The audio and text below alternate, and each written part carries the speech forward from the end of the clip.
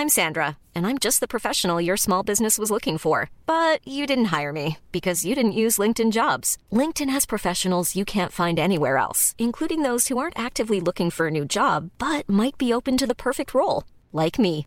In a given month, over 70% of LinkedIn users don't visit other leading job sites. So if you're not looking on LinkedIn, you'll miss out on great candidates like Sandra. Start hiring professionals like a professional. Post your free job on linkedin.com/people today. Millions of people have lost weight with personalized plans from Noom. Like Evan, who can't stand salads and still lost 50 pounds. Salads generally for most people are the easy button, right? For me, that wasn't an option. I never really was a salad guy. That's just not who I am. But Noom worked for me.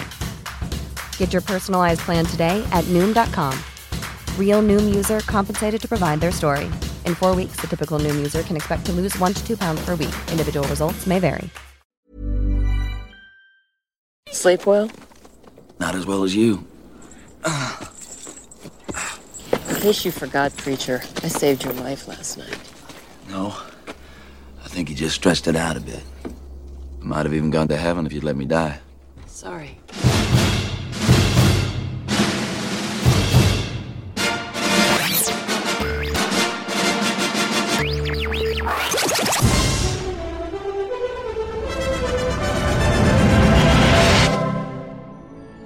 Bladder full of hot air. Yeah. This is Film Sack.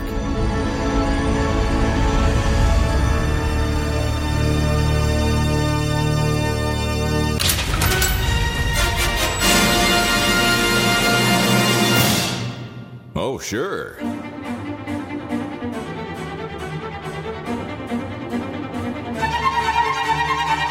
Hello and welcome to Film Sack. This is Film Sack, mining the very depths of film entertainment for all mankind, episode 560 for the weekend of July 16th, 2022. I'm Scott Johnson, and I'm joined today by Brian. I said whores next door, Dunaway. Next door, you whore! Oh, hi. Hi. This week on Film Sack, we saddle up and mosey on back to the 1990s for a showdown with the rootinest, tootinest, evil deadnest, oops, I forgot to wear panties, crotch shot in the neck quick, and the no daddy issues here, gunslingingest contest ever committed to film. Anywho, tell me if you heard this one. A preacher, a whore, and a kid walk into a bar, and the whore asks the bartender, can I get a drink? And the bartender says, whore's next door. 2 days later, nobody has a dad and the whole town is blowed up. Nobody has a place to live, but hey, at least no taxes, right? Oh, also the kid is dead and the preacher is now the new marshal of, well, dirt. You know, in case you need the closure. Randy, I don't think Keith David is going to make it. Old news. Keith David with a hole in his head, baby. All right, nicely done. Also with us, Randy. Hey, the guy from Saw movies drug his wagon wheel all the way to town, Jordan. Aloha, Scott. Brian. Randy. Now listen up, you pathetic residents of this town in the middle of the desert that makes no sense whatsoever. I paid for you to be here, and I'll publicly humiliate you anytime I want, because I'm the rich guy. After this, I'm going to purchase Twitter. What's this, you say? No, I heard someone ask, what's this? Just now, someone's asked it, and I'm going to answer it. This is a dueling contest that also makes no sense whatsoever, but it's going to happen because I want it to, and I get whatever I want. So stop trying to make it make sense and listen. Everyone who lives here is required to purchase a copy of my new book, How to Win Gunfight. And you too will win gunfight as long as you follow my 3 easy rules. Number 1, put like dozens of people behind your opponent. Especially early in the tournament, before someone in editing starts asking questions about how people wouldn't want to stand directly behind a person who's getting shot at. Yeah, okay. In reality, people wouldn't even want to be exposed in the street like for this, but they don't go on vacation that week to avoid stray bullets. But never mind that. Number 2, be white. Actually, I should rewrite this one. Hold on. It should be number 2. Don't be black or aboriginal. Also, don't have bad teeth. If you have bad teeth and you're the only black guy in the world or the only Native American in the world, you can't possibly win. But thanks for playing. Number 3, when you get shot, use plot armor to make sure you only get shot in the arm, or maybe have the bullet graze the skin of your neck, as everyone who's ever been shot in the skin on the outside of their neck will tell you that ain't nothing. It's nothing. It's just neck skin. It's a neck skin wound. Neck skin wound. Ouch. That's right. Makes it so your throat's a little scratchy. Stings. Yeah. Stings like a mother. Well, wait till you shave. Woo. Look, you take on Jack from Titanic, you're asking for it. All right. With us finally, Brian, how come they done killed Lieutenant Dan Ibbett? Oh, too soon. Hey, we're looking at a great day today for some gunfighting action. Hello and welcome to Old West Highlander Hunger Games, where there can be only one winner. I'm your host, Michael Van Plotz, and over the next several hours, we're going to be telecasting all 47 matches here for you today. Let's take a moment before our first match to let you know all the gunfighting excitement you'll be seeing on today's show. First up, we've got The Kid versus the Swedish Meatball. After that, it's Senor Sombrero versus Spotted Horse in what's shaping up to be the stereotype fight of the decade.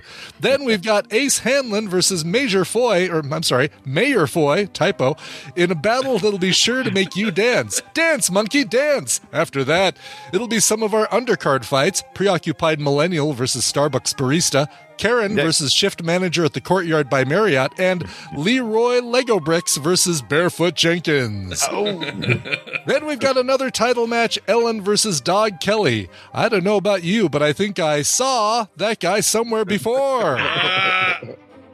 Then we've got smelly pedophile fighting Sergeant Cantrell.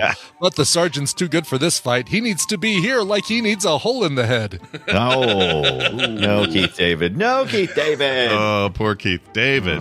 Well done. At least he everybody. didn't die first. No, he didn't die That's first. true, yeah. I forgot how early Lance Henriksen's Ace Hanlon, my favorite character, died. It was too early. Too early. I love that character. He's my example of this movie starts out so bad. Like the movie, boo, like disagree, boo, but go ahead. he's the best example of that. Like the movie really has a hard time getting going, you know? And like they're like sitting in a bar and you're supposed to be seeing Ellen over and over. You're seeing her like brood. She's like brooding constantly. And he just walks in and starts talking about himself.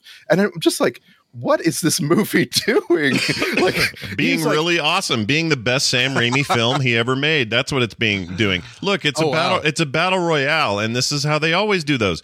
They walk in, or the contestants, sort of slowly. You get to kind of know who's who and who's what, and but not slowly. That's the thing. He just like bursts in and it's like, check out my playing cards, lady. And I'm like, whoa, movie, because like if these people were introduced like in a natural way, they would have been so much more like, because later Lance Henriksen, his character is like becoming very naturally, like walking out into the street like you do, like the camera pans in like real hard onto his face. And It's like really entertaining. Sure. It's just the very beginning. Beginning. You got to remember with him, the thinking is, excuse me, the idea is that they hired him, or at least this is what Gene Hackman's theory is that the town hired him to get him because he's the best shootingest dude or whatever, but he was wrong.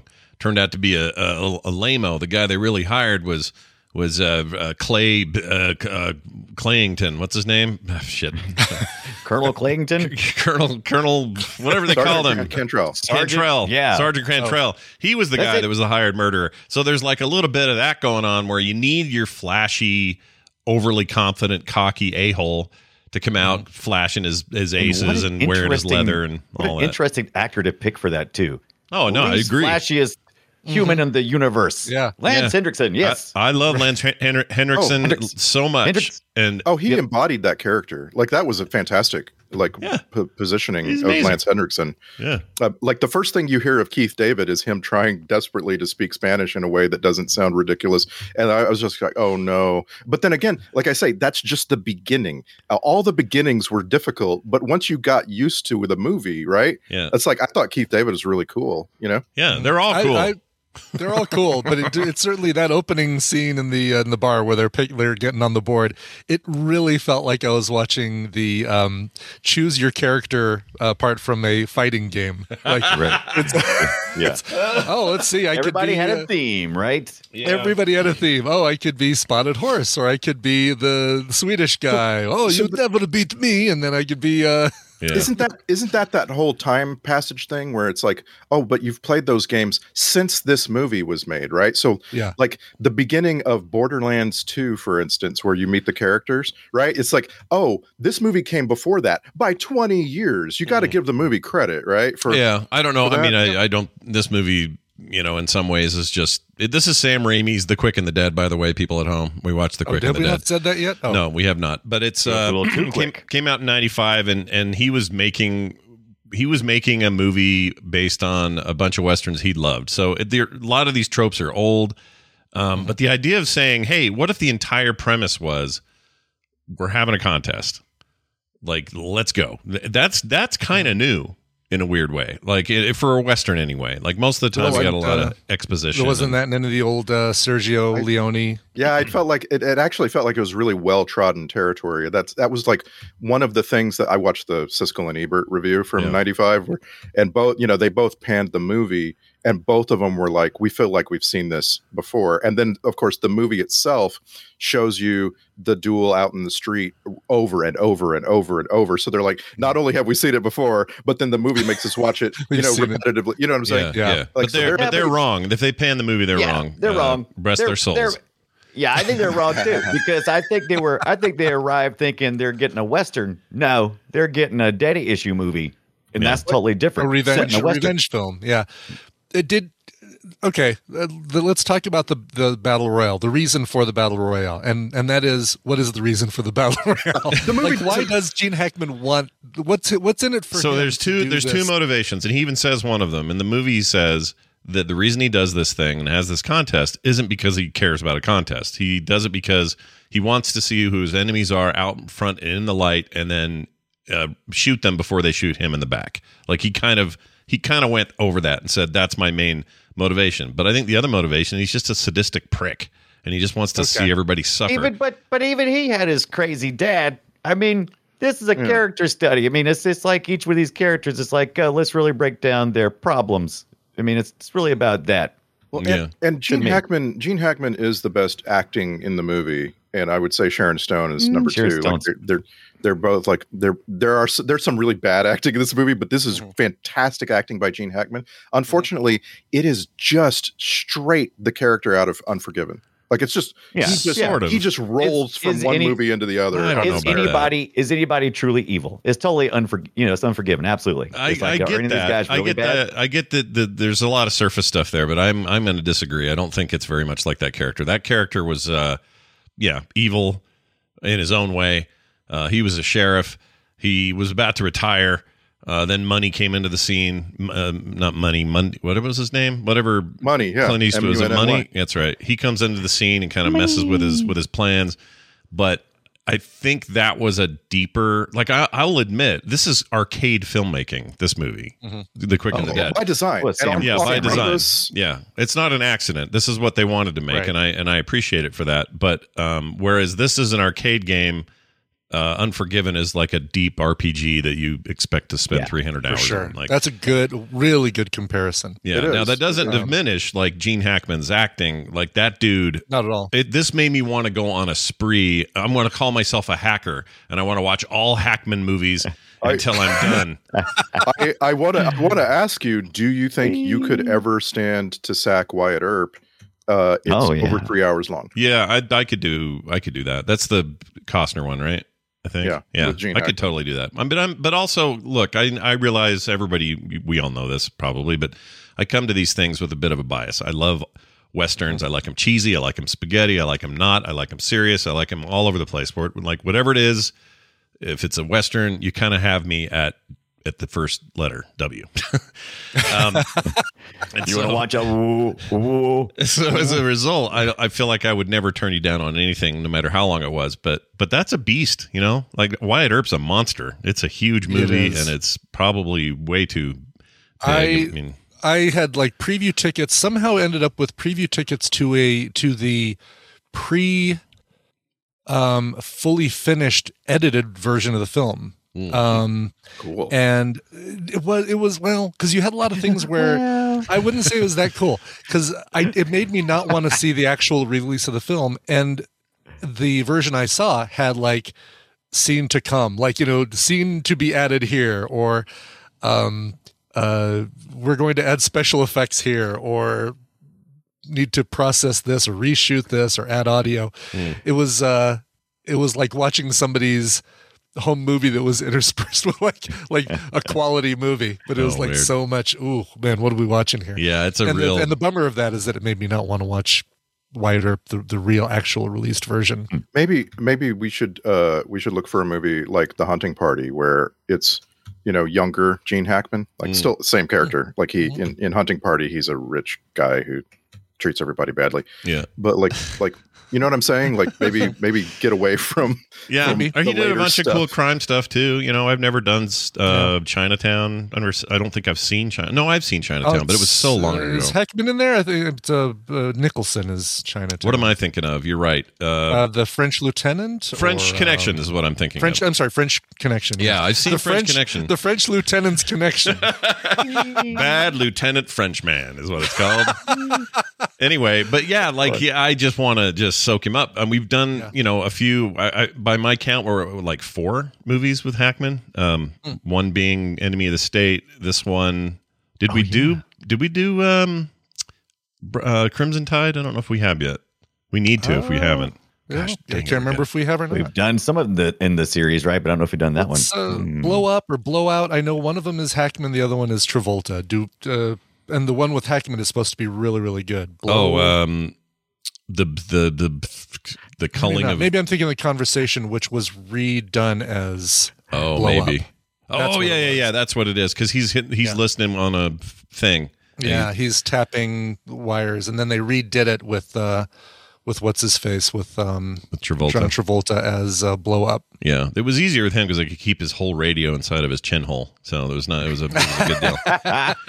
But anyway, bad one. I just want to underline this because it's part of our process. I think as viewers, we can key on an actor and then go looking for other things, right? Yeah. For Film Sack specifically, we can key on an actor and then do something like, oh, I'm going to go search this actor on Rotten Tomatoes and sort by critic score and see what's like in the middle or maybe down a ways. Like sometimes like you do this with Gene Hackman, and at the bottom of the critic score for Gene Hackman is like Superman 4, right? Yeah. But there's some interesting things in there, and we saw him in The Replacements. The Replacements is one of those examples of the critic score way lower than the audience score, which is always kind of a sweet spot for Film Sack, not necessarily for us as viewers. But so Wyatt Earp is even lower. Wyatt Earp is 32% on Rotten Tomatoes for the critics, and this one was I've forgotten now, but it was in the mid 50s for critics is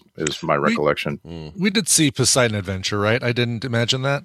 I've never seen that. No, I don't think we've done. We did that. Okay, I'm done guessing. Yeah, we haven't done Poseidon Adventure. We need to see that. Another good Hackman. We've also got the original, right? Boiler room. Yeah, for some closure as well. We haven't done Crimson Tide. That's a crime. I don't know why we haven't done that. Need to. That's another. It's a crimson crime. Sure. It's a crimson crime. A Crimson Tide. Now you're way up at the top of his list again. Like we mentioned Unforgiven. Yeah. Crimson Tide is 88% on Rotten Tomatoes, and deservedly. Needs to be higher. There's some really interesting movies way up there. I forgot that he was in Young Frankenstein as I was just going to say that. The equivalent to the little girl that Frankenstein meets in the original. He's the blind man that burns him with soup. Yeah, that's right. Such a fantastic. I completely forgot about scene. That. Whole scene is so good. It's really good. But the Royal Tenenbaums. The only bad movie I think he was ever in was Welcome to Mooseport, which also was his last movie. And then he retired. He's 94, and saw a picture of him the other day. Ooh, barely recognizable. It barely looks like he's alive. He was the voice. He was the voice of God in John Travolta and Olivia Newton-John's Two of a Kind, where they tried to recapture the magic of Greece with a like a body switching movie or something. Wow. Put that would I think that one belongs on the list, doesn't it? That's on sure. the list. Let's Add get it in to there. the list. Let's get it in there. Travolta's a bank robber. Olivia Newton-John's a bank teller. They oh god, yeah, we need to put this I just on the list. unapologetically love that guy, and I would watch him in anything. Yeah. And it turns out one of my favorite things he ever did is this scene chewing thing called The Quick and the Dead. Yeah. And I love him in it. Now, this is also notable because this is Russell Crowe's first American film. No one even had heard of him, according to the trivia. So this is nuts. This is such Sharon Stone heavy trivia that I'm going to play the scrutiny thing. Okay, because listen to this. All right, hold on. Where is it? Scrutiny. All right, here you go. Sharon Stone was so insistent that, okay, we'll do this bit. Okay, here's this bit. Sharon Stone handpicked Russell Crowe to be in the film. The studio was initially unsure about this choice because Crowe was a complete unknown in American audiences. So she's like, look at her going, yeah, we want this guy in. And then it says Sharon Stone is so insistent that Leonardo DiCaprio appear in the film that she paid his salary personally. Did she really? Oh, nice. That seems crazy, but whatever. I like it. So I like Sharon Stone taking the lead on this thing because she did such a fantastic job. No, she's great, dude. Freaking love her in this. There's a whole sex scene we didn't get, by the way. But anyway, go ahead. I'm with you. It's hard to believe that Sharon Stone was at the peak of her power at this point. Yeah. Because like she hadn't yet made Casino. That was really where she same year, right? I think. I think it was the following year. Oh, okay. So that was 95. But like she just wasn't a all of your teenage boy memories of Basic Instinct aside, she was not the most famous person in Hollywood just yet. Mm-hmm. And so I don't know. The trivia is saying that she basically gets credit for all the good things in the movies.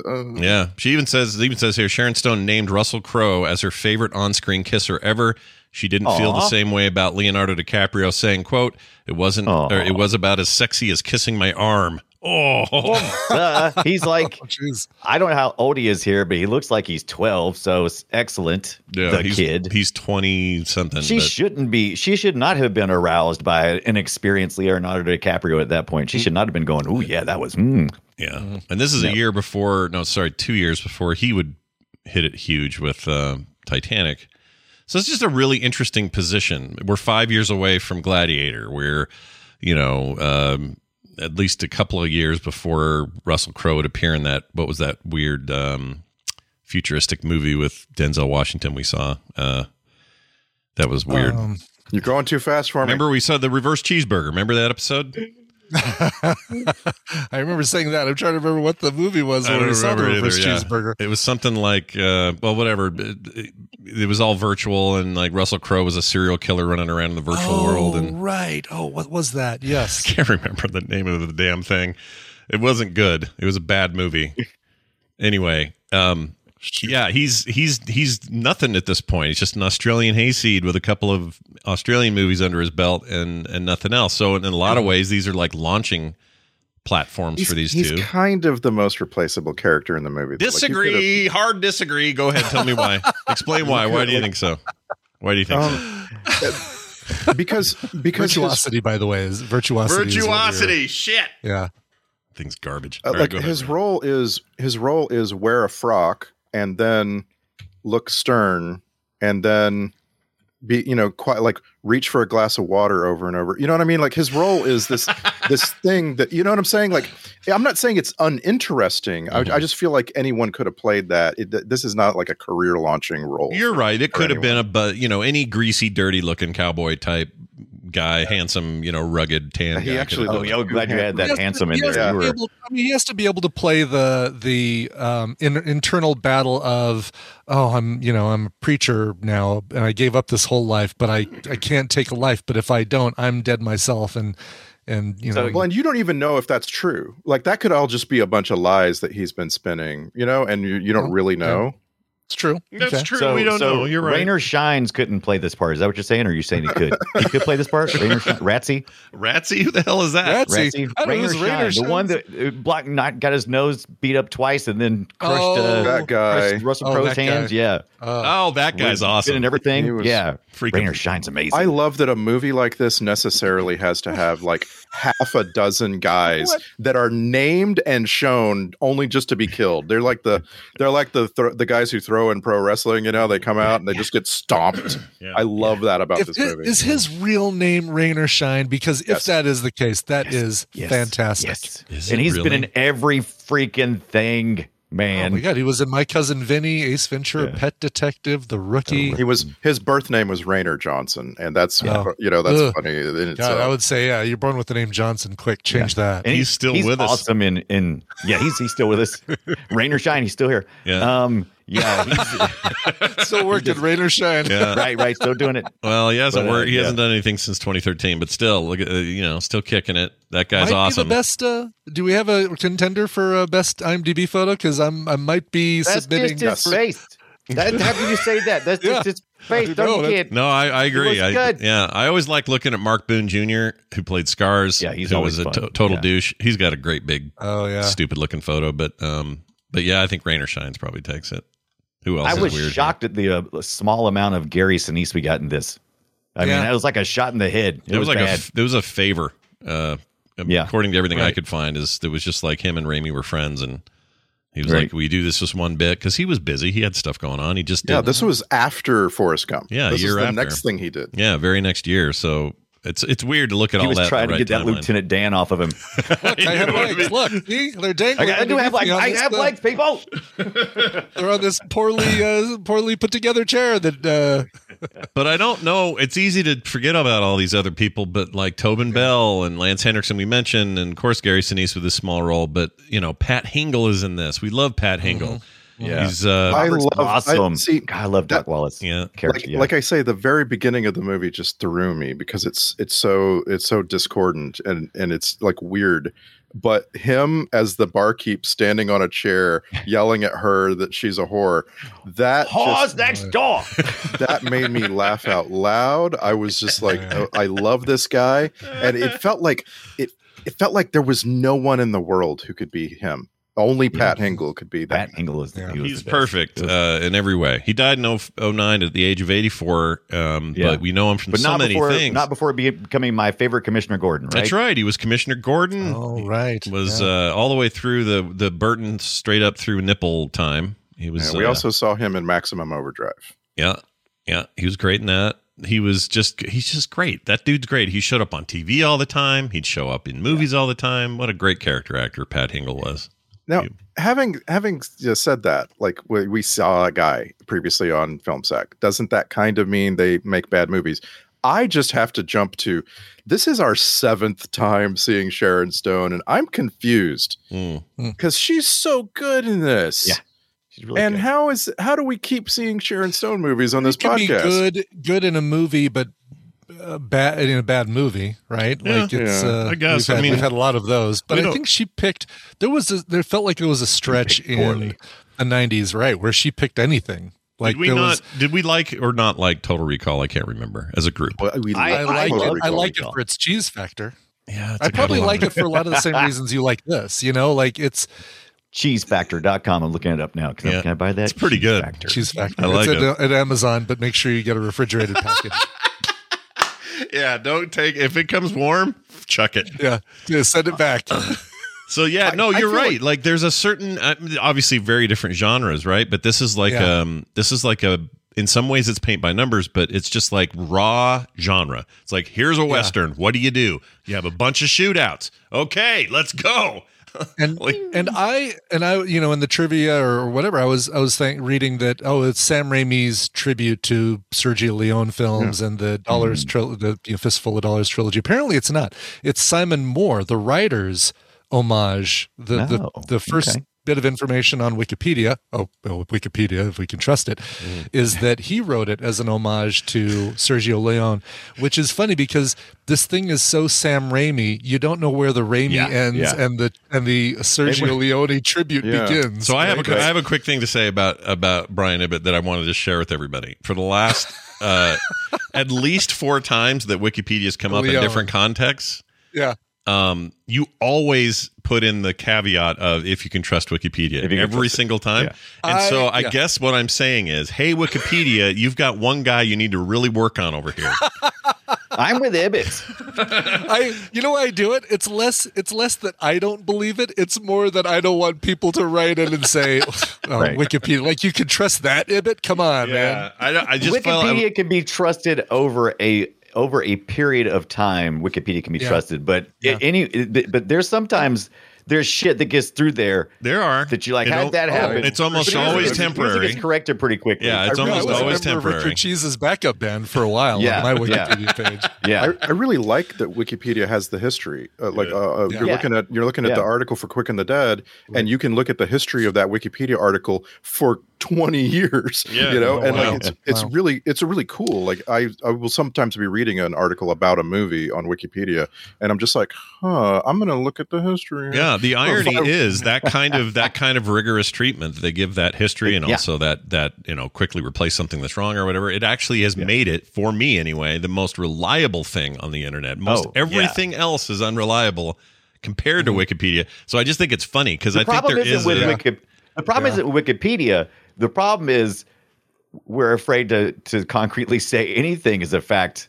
Yeah, I know. You're probably right. Yeah, that's a very philosophical we're way I don't know anymore. Yeah. Now, 2 pieces of information that I also see on the Wikipedia page that fascinate me, because they do back up the Sharon Stone paid DiCaprio's salary bit of trivia, and they cite reference it. Yeah, but they also say that Matt Damon was first offered the role of the kid. Yeah, so and then Sam Rockwell auditioned for the kid.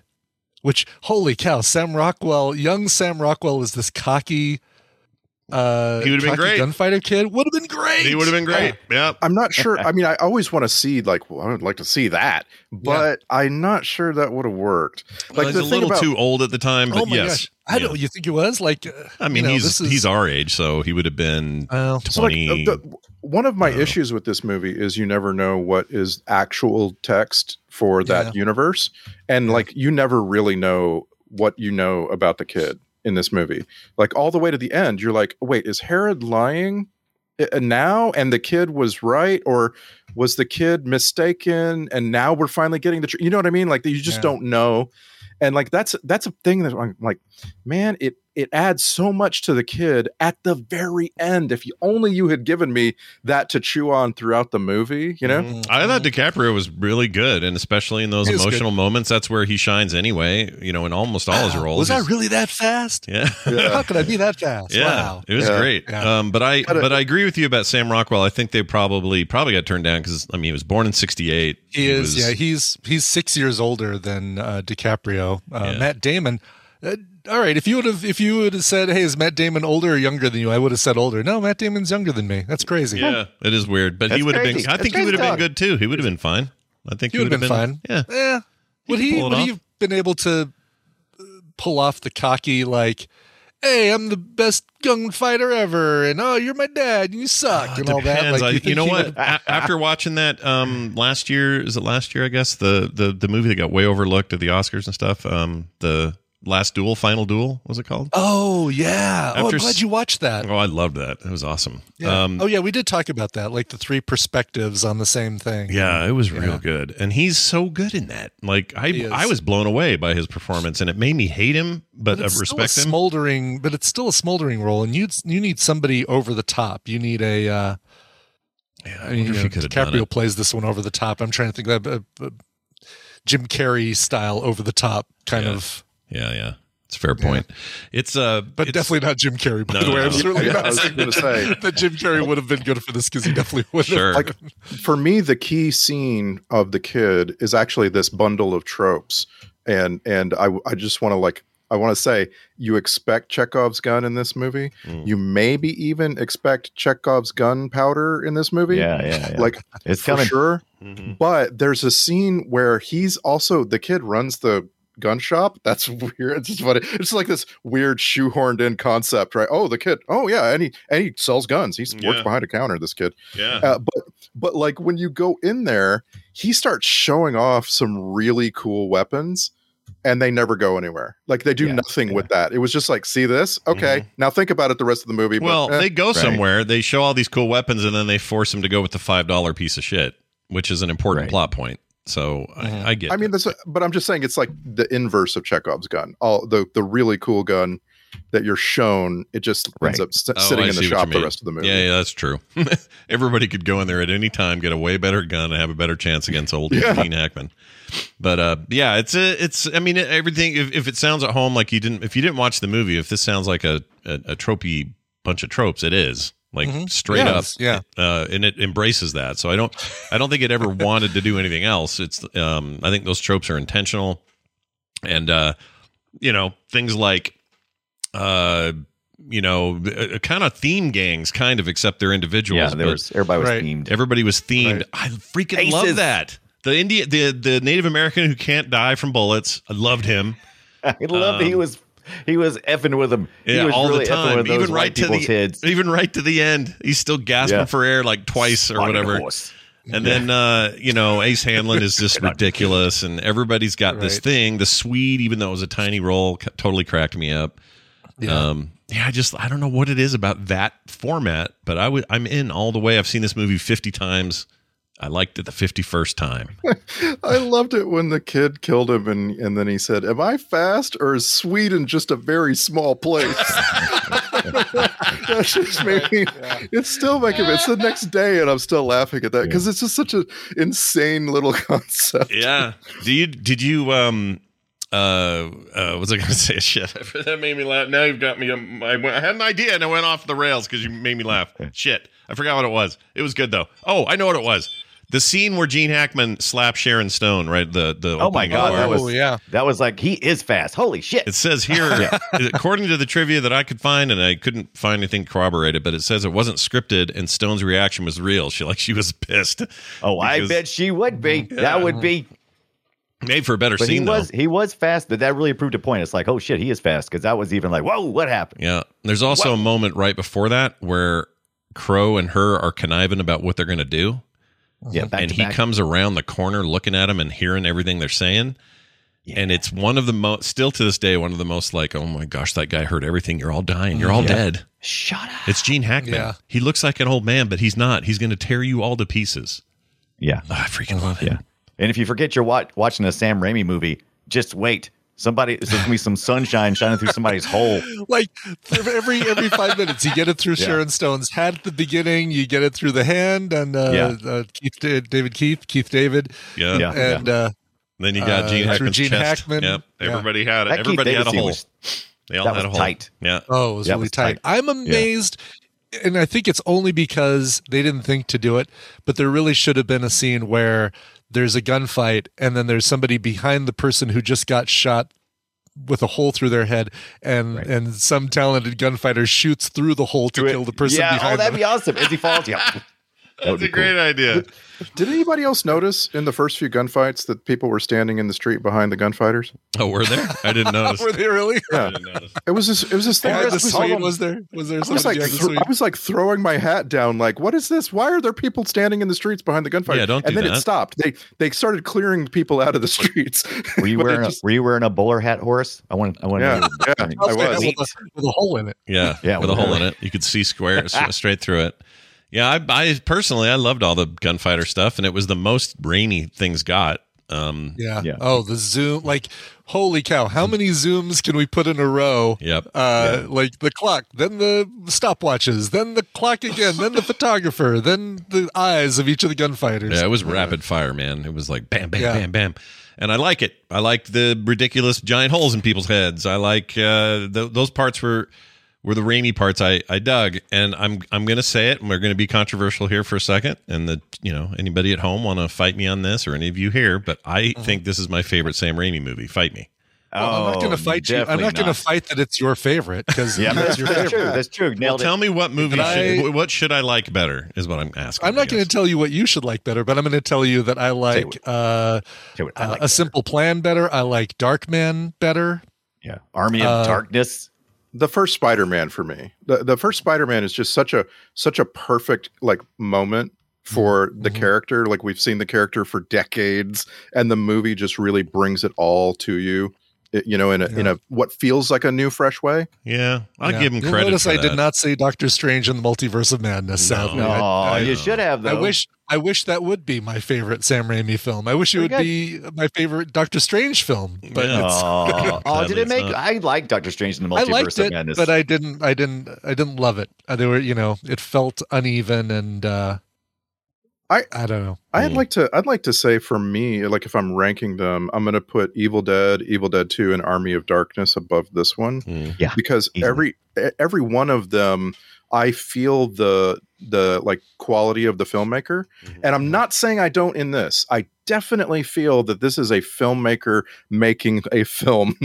You know what I mean? Like this is quality. There's some great shots. There's a shot of a guy walking into a bar, and his shadow is like a mile long, and I'm like, I love that. I love that Sam Raimi captured that. But you also have to like have a complete film, and as much as those are ridiculous movies, the Evil Dead movies and Army of Darkness, like they just feel like a complete movie to me. Whereas this feels like a series of gunfights, very well shot. Yeah, it is. I mean, I can't deny that it is that. And they don't, there's not a lot of fluff. Still in my top 10 Sam Raimi movies. How's that? It's in my top. It's in my top 4. Oh, yeah. I'd put it in my top 5 probably. Yeah, it's under Darkman and. I can't say I loved the Evil Dead movies. I'm sorry. I'm going to be the guy who like. Oh, you don't have to like it. Absolutely not. How about Army? You don't not an Army of Darkness guy. Army of Darkness is the one that I like of all of the Evil Dead movies. That's the one I like the most. Same. Yeah. Did you like Oz the Great and Powerful? People shit on that movie, but I liked it. Okay. Was that the first one with Mila Kunis and James Franco? Okay. Yeah. I liked it. Yeah. Yeah. Okay. I wouldn't put it above this. I would put this above that. I've never seen Drag Me to Hell. I hear that's good. Yeah. Yeah. We got to watch that on here. Can we get that in for October or something? We should try to do that. Oh, yeah, we should totally do that for. And that was right after Spider-Man, so it was like this or after Spider-Man 3, I think. And it was him going, 3, baby. It was him going, "Oh, phew, I can do things I used to like doing. I'm sick of Spider-Man," and he worked on that. I think that's how that went. That's a hell of a movie. It's interesting how Sam Raimi is a critical darling originally and then recently, but not in the middle. Yeah. Like he's, his first like 3 real major films all were big hits among critics. You'll find, I'm sure, Siskel and Ebert talking about, Evil Dead 2 and giving it perfect score. But then recently, right, the last like 10 years, people have been pretty high on Sam Raimi. But like in the middle, like this, in the Darkman section, like why did audiences hate Quick and the Dead? I don't think they hated it. I think they probably. Well, I don't know. Did they hate it? I don't know where we're getting that from. It was a box office bomb. It's, the audience score is 53% on Rotten Tomatoes, whatever that means. They're wrong. For a 27-year-old movie. Yeah. But it's like right with Oz the Great and Powerful in those ratings. Oz the Great and Powerful made $250 million and The Quick and the Dead made $17 million. Well, I think this lost its opening weekend. It lost to Billy Madison. Right. This was 1995, so this is like right after we kind of got tired of this stuff, right? Like, it was like I just had Tombstone, right, and Wyatt and all that stuff. Wasn't that like just right before this? I think Wyatt Earp was after this, but yes, Tombstone and there was another. No. Wyatt Earp was 94. Okay. Like Young Guns and Tombstone. Tombstone was 94 also. Yeah. We're riding on some very successful Western comebacks, and now everyone's doing them. And you could argue that this is about the point where they started to peter out, and that was before you got to Wagons East and freaking what was the other Wild Wild West. Even I would say is like maybe when things were really starting. Oh God, that's south. the peak. That's the peak of weird Western stuff. Yeah. So I think we were. the taste for it was dying, but also I don't think this at the time. You got to remember, like Sharon Stone's the biggest thing in this movie. Gene Hackman to some degree, but it's mostly a Sharon Stone thing that anyone cares about. No one knows DiCaprio or freaking Crow or any of these people. No. So if they had to focus more on the Insane Clown Posse in this film, I think they would have had a, maybe a better, turnout. Yeah. Whatever, man. All I know is I could watch it again right now. I could watch it. You guys know there's a big old Russell Crowe, Sharon Stone sex scene that was deleted. I don't know if you guys knew that. Mm-hmm. Yeah, apparently. Yeah, they were looking at the description of the deleted scenes. Like you get the blind kid talking about his story. You get a little bit of background on why Dog Kelly is named Dog Kelly. It's like, oh, I kind of want to see these deleted scenes. I found a thing on YouTube that was somebody recording the deleted scenes on a phone on their TV. The disturbing thing is that when the scene between each scene, the scene goes dark and you see a reflection of the guy sitting on an office chair in his living room recording the deleted scene. Oh, that's funny. Is he dressed? I don't even want to know. I'm not looking. I'm looking away. Yeah, they did. So apparently that scene, I guess, was really hubba. Like, oh, really? Yeah. I mean, I'd like to see those deleted scenes. I'm not sure that's the way I want to watch them, but yeah, that's a good point. You'd rather see these in some sort of collector's edition, some sort of quality presentation. Right. Yeah. So I got possibility of junk. Yeah, I got a little lost, and I didn't go back, but I couldn't tell if Insane Clown Posse was supposed to be Scars or Dredd. Was it Kevin Conway in the makeup, or was it Mark Boone Jr.? And what was he doing? What was he doing with the makeup on? You know what I'm talking about? Right. Yeah, the clown makeup. I forgot about that. Yeah. I didn't write that down as to why. I was like, what's going on? Because there was a whole voodoo thing with the with Cantrell at the first time you see him. There's a voodoo priestess with a bunch of heads on sticks. I'm sure I just missed it. I'm not so sure that was. I'm not so sure that was voodoo. It felt like Day of the Dead. To me, it felt like we had arrived on November 1st. That's a good point. Yeah, because they just had the celebration. That's right. He was still wearing the stuff. I didn't put the job, Randy. Stuff. Gotcha. Thank you. That's all that was. Either. My favorite guy is Scott Spiegel, who played Gold Teeth Man. He's the guy that was like, I got gold teeth here. Plenty of gold teeth. I'm going to kill you. That guy's great.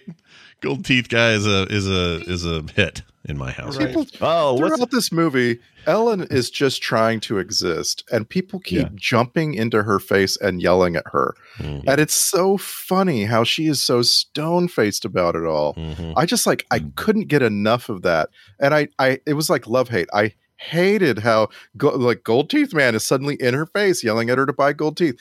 But I loved seeing her, just her. She's just like, great. There's something about her throughout this movie. I can't imagine. I don't know why I never saw the movie before. I'm depressed because I would have loved to have had this experience for the last 27 years of having seen her. There's something about Sharon Stone is so perfect for this. She's great. Yeah. And that's what's great about her is how awesome she is. Mm-hmm. By the way, it was Casino was 95 according to this. So this would have been a weird year, right? You do this big box office genre bomb, and then you also turn around and do your Oscar-nominated Scorsese role in a Scorsese movie. Do? Yeah. I think see that again. I think we talk about directors too much with movies like this. I realize that it would have been very, very different in someone else's hands, but Sam Raimi's trying to actually kind of ape on something that other directors have done. Mm-hmm. And so it's actually, you could imagine other directors making this movie and kind of getting the same results, kind of, right? Like Tarantino has had a career doing this kind of thing. The first one you think of, right? Because it's so homage that you don't have to have a lot of Tarantino-ness in there for it to succeed. Yeah. So having said that, I keep wondering, what if it was a different script writer? What if what if this movie had, I don't know, just like whoever wrote Tombstone or what, you know what I'm saying? How could this movie have been fixed for you so that it's, I'm talking to Ibbott, so that it's like, you know what I'm saying? So it's like real cohesive as a story, I didn't see a problem with the script. I don't know where I feel like why this isn't one of my favorite Sam Raimi films, but I don't think the script is the reason. I don't know why I can't say that. It's not your thing about Westerns in general, right? Like, no, because of Westerns, this is the kind of Western I like that is not just all right, here's a Western. Cowboy rides into town. Because I love 3:10 to Yuma. Yeah. It's different. I love... can I put you into a hillbilly movie with like this thing? You cannot put me into a hillbilly movie. Yes. You can take me out of a hillbilly movie like I tried to do with the Beverly Hillbillies. Yeah. That's true. Wait, did we end up watching that? I don't remember if we did. No, not yet. No, Okay. we haven't watched it. We hadn't had to drug up Ibbets yet. Oh, right. You're right, because I almost left the theater. You almost left. That's right. If I wasn't having more fun listening to the other people in the audience going, look at Granny's on the scooter now. Yeah, that's big. Yeah, I in ways I can't. There's so many ways I can't blame you on that, but I don't know why I love that show so much or that movie. Oof. He's working. By the way, Raimi's working on something called World War III. I don't know what this is. Yeah. He's in pre-production on the King Killer Chronicle, which is a book thing, an adaptation, and then right after that, World War III. Sci-fi thing. Let's see. Examination of what the world might look like in the future of the 21st century is all it says. There's no cast. There's nothing. Interesting. I mean, color me interested. We have another Evil Dead movie coming, like immediately, like in the next few days, I think. Oh, really? That soon? Jeez. Yeah, I think. Wait, Evil Dead movie? It's called Evil Dead Rise. It's directed by Lee Cronin, who did Ghost Train.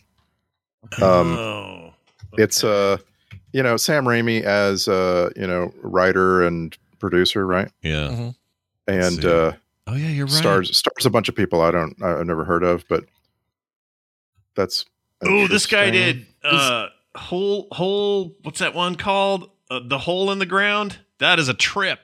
Oh, this is exciting. And Ghost Train also. Dude, I'm in. I didn't know this. I don't know either of those. Twisted Tale of two strange sisters who reunite, shortcut, rise, fall, flesh-possessed demons. So they're going all in on this. Who do we have? Anybody I know? Nope. Nobody in this cast is knowable. Perfect. Is this upcoming World War III, is this going to be the first true sci-fi thing that Raimi's done? I mean, good question. Is Darkman considered sci-fi? It's not, right? It's just like kind of a superhero-y thing. It's not science fiction so much as it is like Darkman got his powers from, or no, he didn't have powers. He was just kind of creepy. There, right? Yeah. He just knew where to show up and just stay one step ahead of. Is that Benny. on the? Why aren't we? We need to see this movie. Why have we not done? We've talked about it. It's been on our list forever, but never can get it streaming. We gotta right? watch Darkman. Yeah. Oh, I could have. Man, here's another one that I could have sworn we've done for FilmSec, and I'm amazed that we haven't. Yeah, I do love that movie as well. Came out in 1990. It's actually rated lower on IMDb. It probably made more money though than no the surprise. Western. Yeah, got your Liam Neesons in it. Yeah, young and Liam your Neeson. Francis McDormand. Yeah, and Benny from LA Law.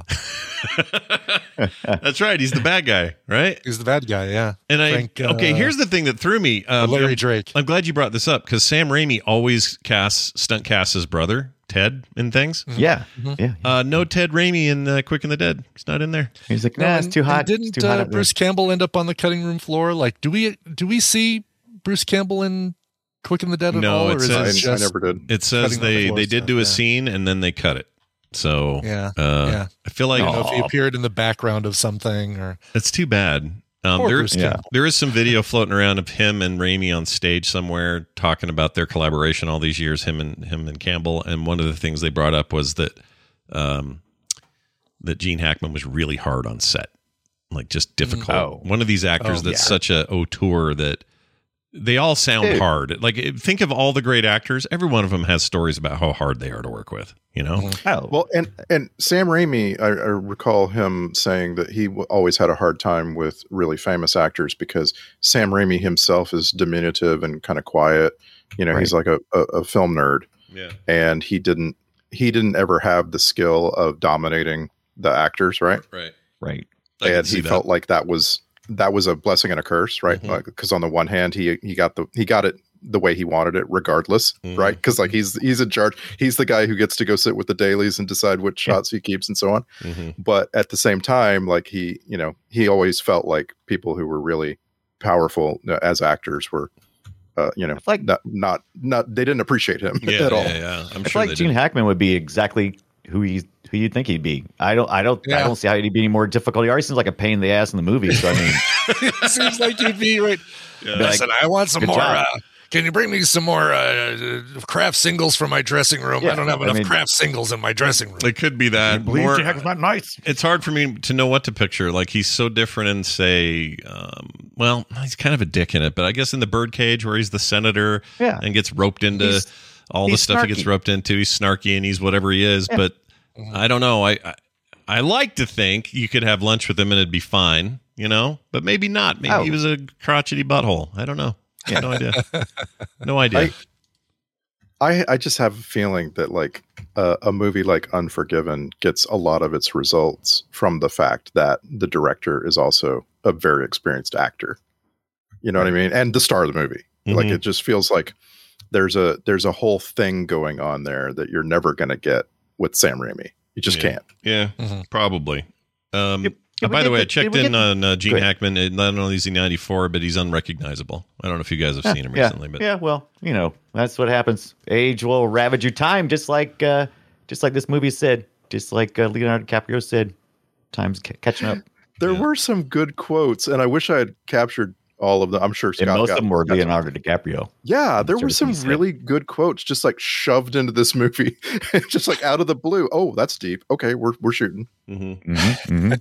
Here, I'm going to share. I kept waiting for the blind kid to have a bigger role. I mean, I know he found the bullet eventually. I could have right.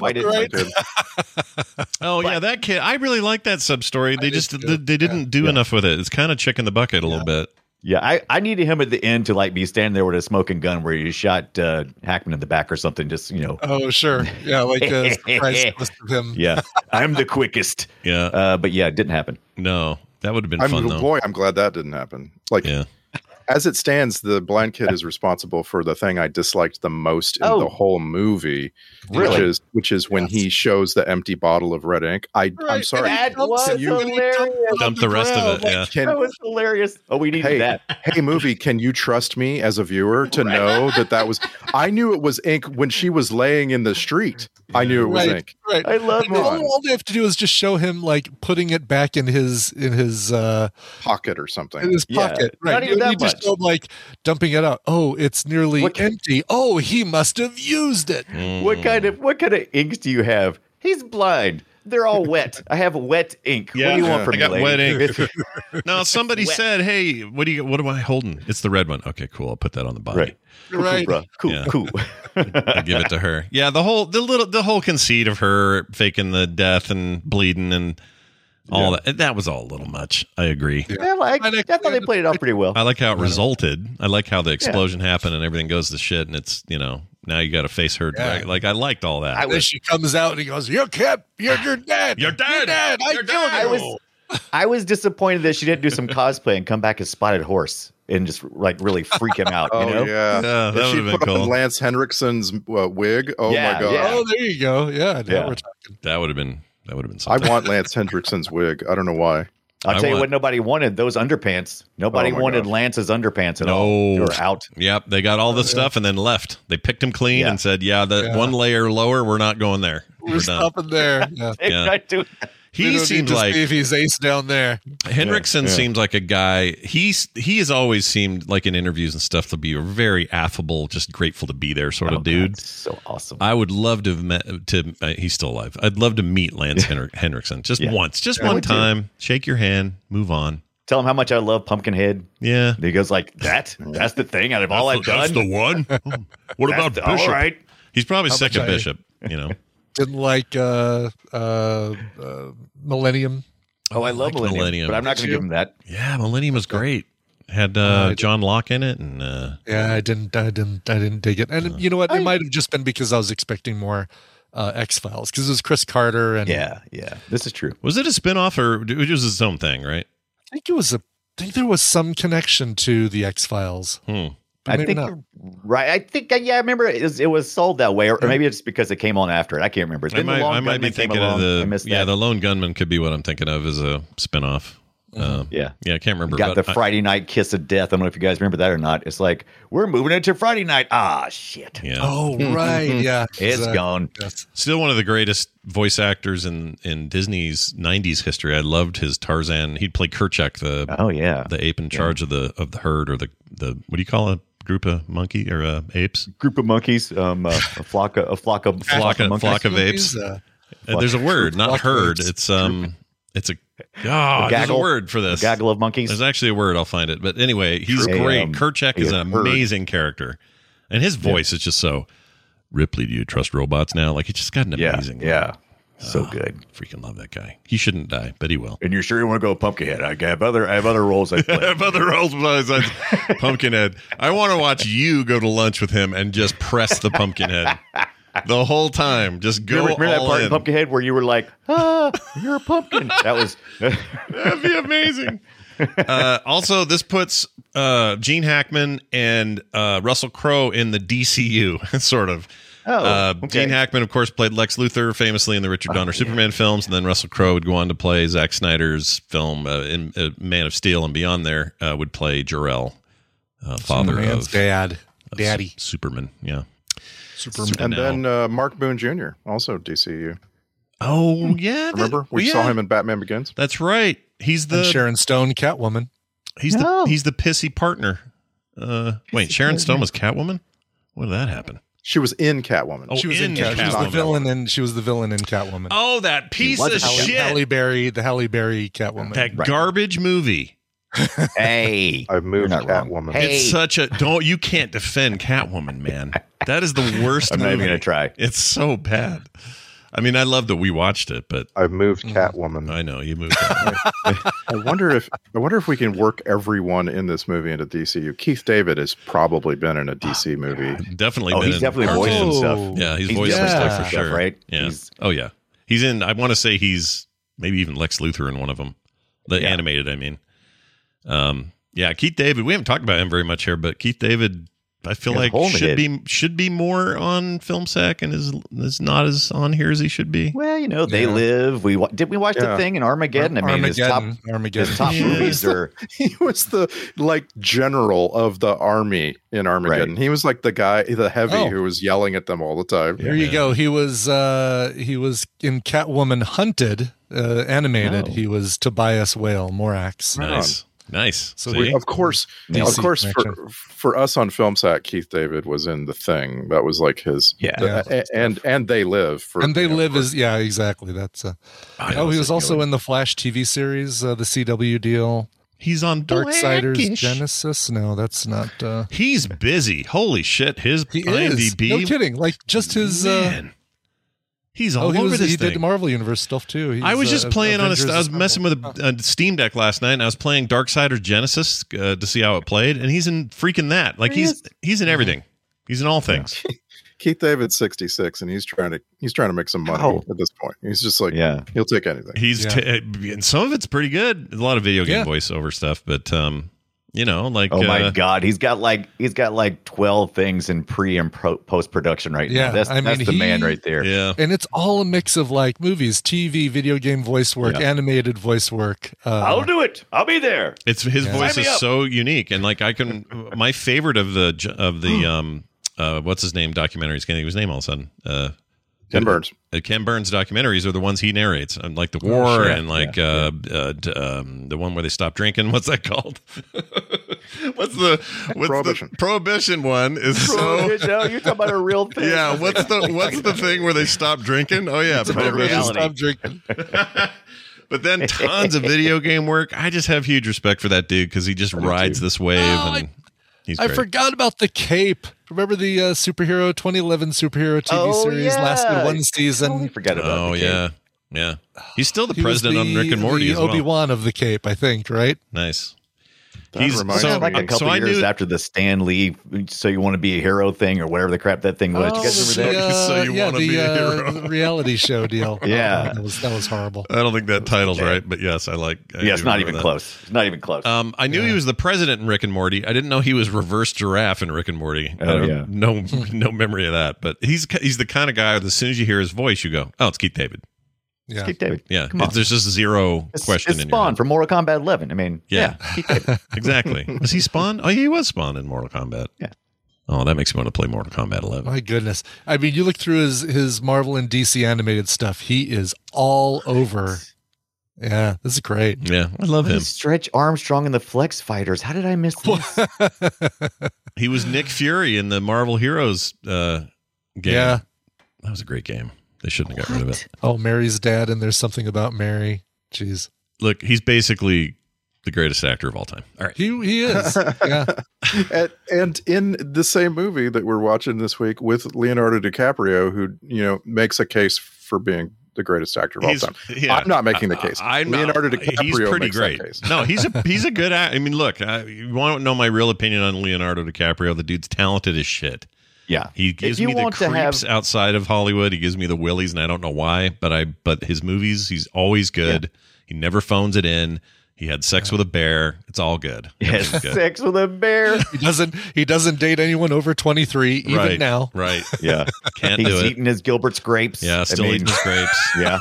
You know how Smokes Scott, cigarettes. you know how still. you're kind of like creeped out when you find out more and more details about Elon Musk's private life, Oh, right? yeah, it just like creeps you out.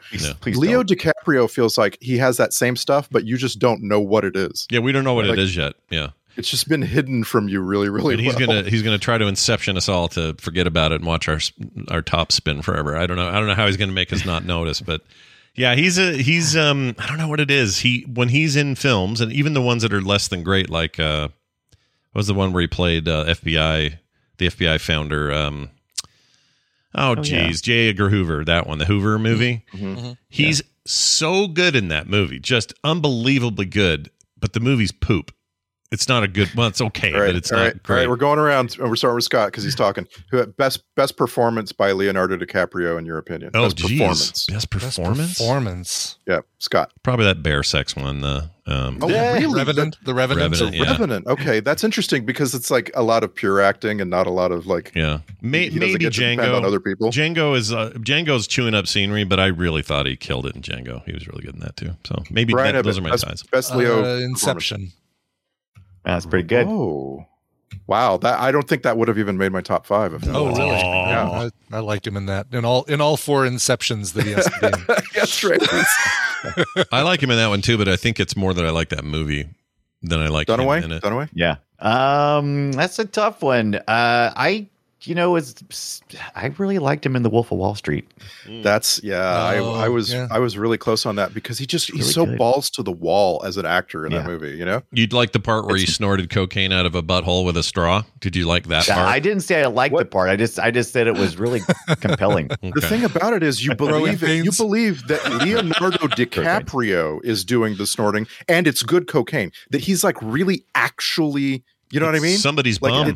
It's somebody's actual bum there. Yeah. I don't know whose it was. A stunt bum, but still. For me, I gotta give it to The Aviator. That movie just messed me up. No, Aviator's good. Yeah. And it felt like he embodied, like I forgot he was an actor playing a role, Yeah. Right. It's a very So- good Surprised movie. nobody picked The Departed, which on its own is such a great movie. Yeah. Oh, it's so good. I was going to pick Critters 3, but I thought Joe would call me on it, so I wasn't going to say it. I could watch The Departed right freaking now. That's But like that's you know a how good call. the thing that's the point I was trying to make. Like The Departed has DiCaprio depending on the very quality skills of Jack Nicholson and Martin Sheen, and you know what I mean. Like Matt Damon to a degree, Mark Wahlberg to a degree. It's an ensemble film for sure. Yeah, and so like I feel like they all lift each other up, but I think Scott's got it. Like The Revenant is just him all by himself in front of a camera, and that's like the hardest thing to do. Yeah, he's really good. He's also that movie must have taken the wind out of him because that movie came out in 2015, which was interesting because that movie also featured a Oscar-nominated performance for Best Supporting Actor to Mad Max. What's his name? Can't think of his name. Tom Hardy. He was also in The Revenant, and he got a nomination that year, and the year that Mad Max Fury Road comes out. So I just wanted to point that out. Second thing is, The Revenant came out in 2015. He didn't do anything until Once Upon a Time in Hollywood, almost 5 full years later. He must have. I'll bet that winded him. The Revenant. I bet that was because you could tell he had just thrown everything he could into that role. I think it's a heavy film. I think he has spent more than that, like 10 years or more, trying to be a producer. He's produced a ton of stuff. That's true. It's not like he's sitting around doing nothing. He's in he's in on a his Jim boat with the Jones. They're making a Jim Jones movie, and he's Jim Jones in it. He could totally do a Jim Jones. I could see that. Yeah. I kind of want that story, the whole poison everybody Kool-Aid thing. Yeah. Cult. Never. Gate, right? No, that's Heaven's Gate's the ones that comic people. One, yeah. This one's almost worse because, well, anyway, it's a fascinating story. And I remember even as a kid when it happened, all the way till now, you could just say, hey, there's a new Jim Jones documentary, or there's a new paper about the guy, or there's a new, I am fascinated with that story, and I'll watch, read, whatever. My favorite thing about this, they announced it at some point. Scott Rosenberg's writing a script for Leonardo DiCaprio to produce called Jim Jones. You go to the IMDb page and it says plot under wraps. Yeah, plot under wraps. I see that too. It's like, no, wait a minute. We know what happens. We know what this story is. Yeah, exactly. They could have a freak ending where nobody drinks the Kool-Aid and they all kill him. Yeah. Like, the surprise you. You know the Kool-Aid man hates every time they bring it up. Yeah. It's like, ooh, maybe in this one, Jonestown won't be in Guyana. Maybe it'll be somewhere else. Maybe it'll be somewhere else, yeah. They'll bring it back to Florida or wherever the hell they came from. I forget. California, I think. All right, here's one of these, because I haven't done one yet, so let's do this. You waxed your anus. Gross. The thing that grossed Scott out the most, let's see if we can guess here. Anybody have a guess? It's got to be the kids picking up the horse shit. Yeah, the kids with the horse shit. Damn it, you got it right the first effing time. Yeah, it was pretty terrible. That's so gross. You're picking up fresh horse shit and throwing it at people. Gross. Yeah, why is that in this movie also? But usually, so they can have something. I mean, you got to make it so that Court's not just getting food thrown at him; he's getting horse shit thrown at him. Yeah. But usually, Scott, we say something like that, you're like, well, because I know that wasn't real horse shit. But in this case, I'm not sure. It sure looked like it was real. I'm not saying it is. It might have been. The problem is horse shit has a resemblance to the thing they feed horses, so it could have just been horse feed in clumps. Yeah, but it's still everything but the steam. Just some kid had to grab it and huck it. Ugh. I mean, just two hands full, just like yeah. Like, mine. That was pretty gross. The scarred up dude who was played by the one that just got out of prison. Who played him? I forgot already. Scar. Yeah, Scar, I guess was his name. Yeah, it was his name. No, that was Mark Boone Jr. wasn't it? Yeah, that was Mark Boone Jr. Yeah, he grossed me out just by living. Like everything about his character. He's intended to be gross. Yeah. And the pedophile guy was gross. Oh, jeez. Yeah, she'll be good when she's older. Yeah, that whole thing was wiggle like a fish. Oh my god, dude! I could not wait for her to kick his ass. I was like, that guy needs to die. Shut his dick off. Love that. Yeah, that's the best. Yeah. Yes, exactly. Shut his dick off. I loved it. Got it right off, baby. Up me. There's actually a second woman in this movie, which blew my mind. Yeah. I was surprised, and she's my favorite trope. Trope of the movie. Wait, is it the young prostitute, or is it the one who? Yeah, it's a couple of them. Hooks up with the kid. Yeah, the kid's girlfriend, Faye Masterson, plays this woman who is the trope of the woman in a dress. Yeah. The woman in a dress who runs out screaming when her love falls to the ground. I just thought that was so strange, and I've seen it a million times at the same time. Yeah, it happens a lot. What was her? Faye Masterson? Where do I know her from? She looks really familiar to me. Probably from this movie. Seen it a few times. No, it's something else. Oh, I know what it is. She's those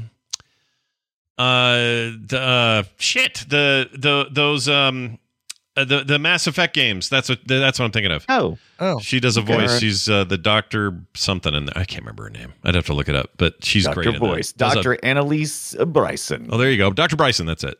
She's fantastic. Anyway, that's a trope, obviously, right? That you have a woman on the sidelines who, has, or she gives him a kiss for good luck right before the fight, that sort of thing. Mm-hmm. I just loved that was it for this movie. No one else is worth kissing. No one else is going to have a girlfriend or something. Ace Handon is, he's got some fans. He's got some fans up in the the stadium up there. Who's Ace Handon? Who's that? Who's that guy? Ace Hanlon is Lance Henriksen. Hanlon. I got you. A lot of people say his name wrong, and I don't know why. To me, it's something. It's burned into my head. It's Hanlon. Okay. Yeah, and he's amazing, and I want to be him. He's amazing. All right. How about some clips? You guys want to do some clips? Yay! Yeah, absolutely. All right. Brian's like, all right. I love clips. No, I just like the clips. I know. It just sounded like, woo, finally we're there. Oh my gosh, it took long enough. Not at all. All right. Not at all what I was That's going good. for. All right, here's that Whores Next Door bit. Say that again. I say who's next door? Whores Next Door. Whores next It door. almost doesn't feel like an insult when he says it, though. When I say it, it feels like I'm saying something dirty. But when he says it, it just feels like, just whatever. Horse next door. Whores. I know I may seem weird about this, but I always talk about who's alive or dead in movies a lot, from older movies. And this movie surprisingly only has like 2 actors who have passed: Pat Hingle and Roberts Blossom, who plays Doc Wallace, the older doctor guy. And that's it. Everybody's still here. Like all these older actors, the Rainer Shine. Rainer Shine. Yeah, Lance Henriksen, like Tobin Bell. These guys, kill Rainer Shine. Gene Hackman, they're all here still. So I don't know. I'm just saying, we always talk about, there's a curse with that movie. Everyone died, but on this one, they're doing all right. Yeah. The 15th time you've said Rainer Shine, wasn't that Castle's name in Modern Family? Was it? I don't know. I don't know. That's a good question. I don't remember. Yes, it was. Yes, Rainer Shine, played by Nathan Fillion. Oh, that's funny. I didn't know that was his name in there. Yeah, Rainer Shine was a taxi driver in Ghost Dad. Remember that one? Yeah, 1990. Nope. Can't wait to watch that on Film Sack. Yeah, Ghost Dad. can't wait. Let's get right into Can't that. wait for see Bill Cosby eat some pudding pops and. Yeah, there you go. All right, here's something about needing a bath. I need a woman. You need a bath. Yeah, he does. You need a bath. He really did. He had that gross yellowy sweat stain on his back, and Yeah. that guy was fat. I always forget about in westerns that when you were in the West, you just wore all the clothes you had right there, just everything. Yep, your whole wardrobe on your back constantly, and you stunk constantly. Yeah. Even she did. You wouldn't know it, but she did. They all did. All right, here's the gold teeth guy. Gold teeth. I got some gold teeth, all sizes. Gold teeth. I got uppers. I got lowers. Guy's great. Love him. I want his I don't teeth. know what generic music that was back there, but it plays every time I go into our local Mexican restaurant, and I was getting hungry for some. From the Three Amigos soundtrack, I believe. Totally generic. Yeah, that sounds right. All right, here's the Swedish champion guy. I love him. He sounds like Arnold. Here. I'm Swedish champion. He sounds like Arnold to me. I'm Swedish champion. I'm Swedish champion. Yeah. He does. Sound Austrian. Here's Spell It Correctly. Oh, I love this. Sergeant Cantrell. How do you spell that? Correctly. Love that. Correctly. It was so good. Love him. Love it. Here's what? Oh, the kid's the winner. Kid's a winner. Kid's a winner. Kid's a winner. Pat Hingle letting it rip. I just liked how that sounded. Kid's a winner. All right. Kid's a winner. Kid's Use a that winner. for TMS Battle Royales. Yep. Something about bullets. I don't remember what I did here. I've taken 4 bullets in my arm, Oh, yeah. 3 in my left leg, 1 in my right, and 2 bullets in the back. Another bullet went through my lip. Another bullet went through my left foot. And another bullet went into my head today, here. And it not even come out yet. I love that guy. Are you sure that's not Danny Trejo? Not bad. That is that is the most mysterious actor in the movie to me. Yeah. He never really did anything else. Really? It seems he really? looked familiar to me, but I guess I don't know. That may say something about me and recognizing Native American actors. I don't know, but I like. I'm not 100% sure he's Native American because, I'm just like, it is such a singular thing. He, he never made anything after this. Well, he did Geronimo. Oh, that was before this. You're right. Did Geronimo, Shining Blood. There's not a lot of info about this guy. Oh no, I've searched deep. I searched high and low. I'm like, okay, for starters, his name is Jonathan Gill, but Jonathan is spelled all wrong. Mm-hmm. So I'm like, okay, what does that mean? Incorrectly. Let's see. Yeah. For a guy that can take 1 million bullets, he can't take 1 million photo or 1 million film jobs. He can't get. I just don't know. Maybe he died after this, and it's just like that's not info that's on the internet. I don't know. That seems crazy. He learned the trick to wipe yourself from the internet. Wow.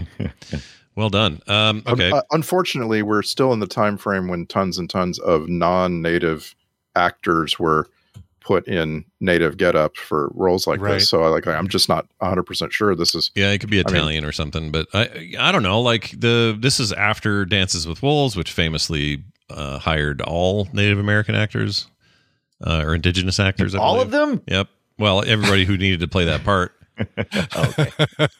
Basically everybody but the wolves. You get a job. You get a job. John Dunbar. Sits with pregnancy. What's her name? I can't think of her name. Sits with pregnancy. What'd she call herself? Stands with a fist.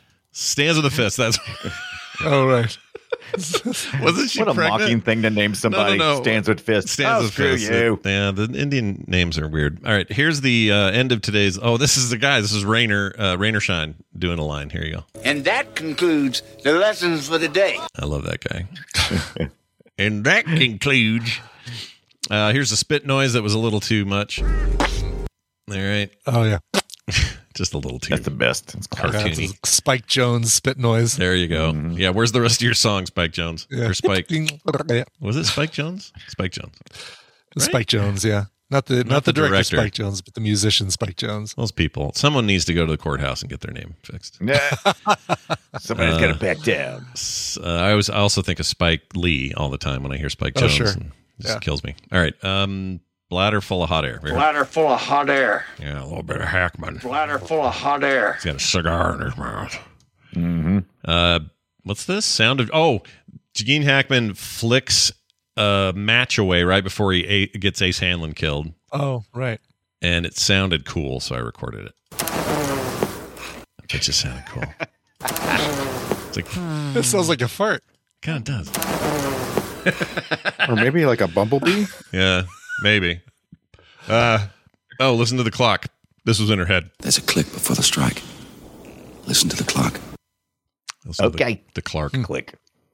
Yeah, no one else noticed that. All these Yeah. gunfighters who are used to standing in streets with listening to clocks, they didn't notice that. All I could hear was a beer glass hitting the carefully placed rock on the ground. Yeah, that was perfectly... A second hand of that clock would have really helped. Yeah, it would have.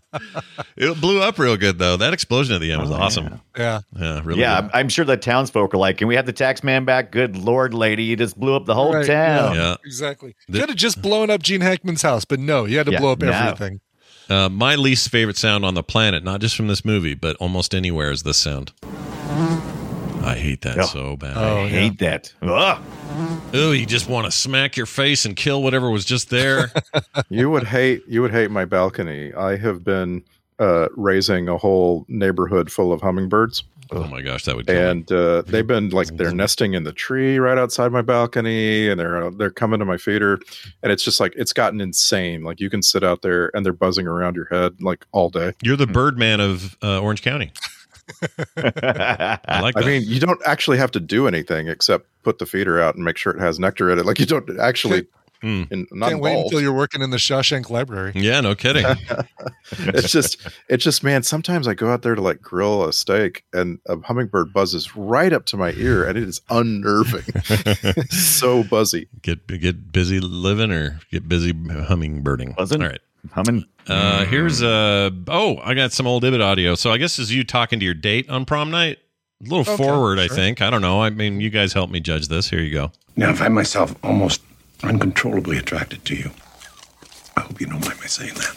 Did she mind you saying that? She did uncontrollably attracted to you. Like I'm trying to control how attractive I am to you. Yeah, your libido is losing it. Did you send her a dress to wear?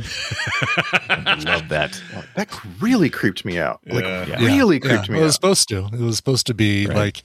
He's going to shoot her with one of those little, or she was going to shoot him with those little pea shooter things that I always crack me up. Tiny Derringer, whatever that is. What are those little guns called, Randy? They're Derringers, right? Are they Derringers? The little tiny little pea shooter guns? No, fit in your key pocket on your. Or I like the ones in your device. sleeve, like Jeff Goldblum does in Desperado. He chling and it comes out into his hand. Yeah, that's there is Gene Hackman has a Derringer. That little one that he points point. at. What did she have? Russell Crowe. But she had a thing called a knuckle duster. So it's this is a gun. This is a gun made by a guy. It's got a name like James Reed gun, and it is absolutely tiny, absolutely useless. Yeah, that's what I was thinking. Even across the table as far as she was, I was like, there's no way she's going to hit him with that thing. Not that far away. No, yeah, you're supposed to put it in their belly and pull the trigger. It's the only way you can kill somebody. Get them right in the chode, man. Just aim and go. All right, well, there you go. I didn't get this given the context of the win, and I wanted to share it, and then we'll talk about it. So, here. Did you ever kill anyone? Sure. I don't think you have. No, she literally did just the day before because the guy came in the bar and she shot him and he's dead. Yeah. But, is he referring? Oh, he doesn't know that she's the son of that she killed her Marshall. dad in the. Oh, right. Then that part, which we don't learn that till later. But yes, even in that case. But my point is, he knows she killed a dude just that day in the bar. Yeah. So that might be, you know what, that could be an editing issue. Maybe that scene was supposed to occur, like those scenes may have been out of order or something. Yeah. I don't know. Or maybe he meant maliciously, not out of self-defense. Because she did try to let that guy live, and then he came back at her or whatever. So, all right. Well, here's Cantrell to sum things up. My name's Clay Cantrell, and I'm a shootist. I've killed 17 men. Killing is purely a business proposition for me. Doesn't give me any pleasure. My employer's confidential. Now, do we have business together today? I just love him so much. Mm-hmm. Yeah. Yeah, and he's got a beautiful gun. It's a Roger and Spencer Colt 44. Not Colt. It's a 44 caliber. Yeah. Roger and Spencer. Yeah. It's just a beautiful gun. I wish the movie had made more outside of the gun shop of some of these things. Yeah. Yeah. There's if you really want to go deep on gun history of that era, there's some stuff in there, man. Crazy cool, beautiful weapons that, you know, by today's standards, it was necessary.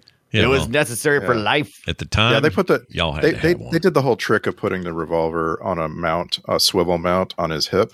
Yeah, and that was fun. Yeah, that's all right. But I mean, no, is it any faster? I don't know. Is it? It might I don't know. Think about it's probably a little bit faster, but think about how you have to use your hip now to aim. Yeah, because your side to side is attached. Yeah, I don't know how you'd see it. Yeah. It's just I don't know. It's real weird, silly little thing, but it was fun. It was great. That's what I was like. I like the Get Smart kind of stuff. They had everybody had their own little idea of how things would work better. Yeah, right. They're like the outsider, not outsiders. What's the theme gang movie? Warriors. It's like the Warriors. Come out and play. I don't know why I'm such a sucker for that. I just love that. Oh, and speaking of guns and the beginning of the movie thwarting me and so on, at the very beginning of the movie, we have, for some reason, a guy panting as he digs in the ground. Yeah. No idea. Like it's just like no idea. He's looking for the gold he buried. Oh, right, he buried gold. Yeah. It's just it's like so meaningless to the whole movie. Except it's supposed to introduce you to Sharon Stone, right? Yeah. Well, then they kill him later because he drags his wheel all the way to town. So he does that. Yeah. So he hears her coming, and he grabs a rifle and aims it at her, and that thing is a freaking beast. It is a big gun. A really, really big gun. Mm-hmm. I don't understand what happens next. I guess the movie is telling you he misses and hits her in the hat. I think. Yeah. That's why she has the whole. Yeah. Yeah. But then I don't. But why does the horse go down? I think I would have had him shoot the horse. I think because it doesn't make sense. The gun would have blown the horse in half. Maybe he did do that. Maybe he shot the horse, and so she's like, "Well, okay, I'm going to real time think through the strategy. I'm just going to biff it as if I was hit." And then she takes his horse back. The bullet was tumbling, or maybe there was a second shooter in the grassy knoll. I don't know. Yeah, it's hard to say. Good question. But I do like that he drug his wheel to town. And then got in the shot, and then finally ended up getting killed. And then he's the one that she couldn't remember she killed. I'm gonna kill you. It's like he had his own little version of Saw. So Jigsaw finally got his comeuppance. All right, that's it for these here clips. Now, join me with the Film Sack checklist.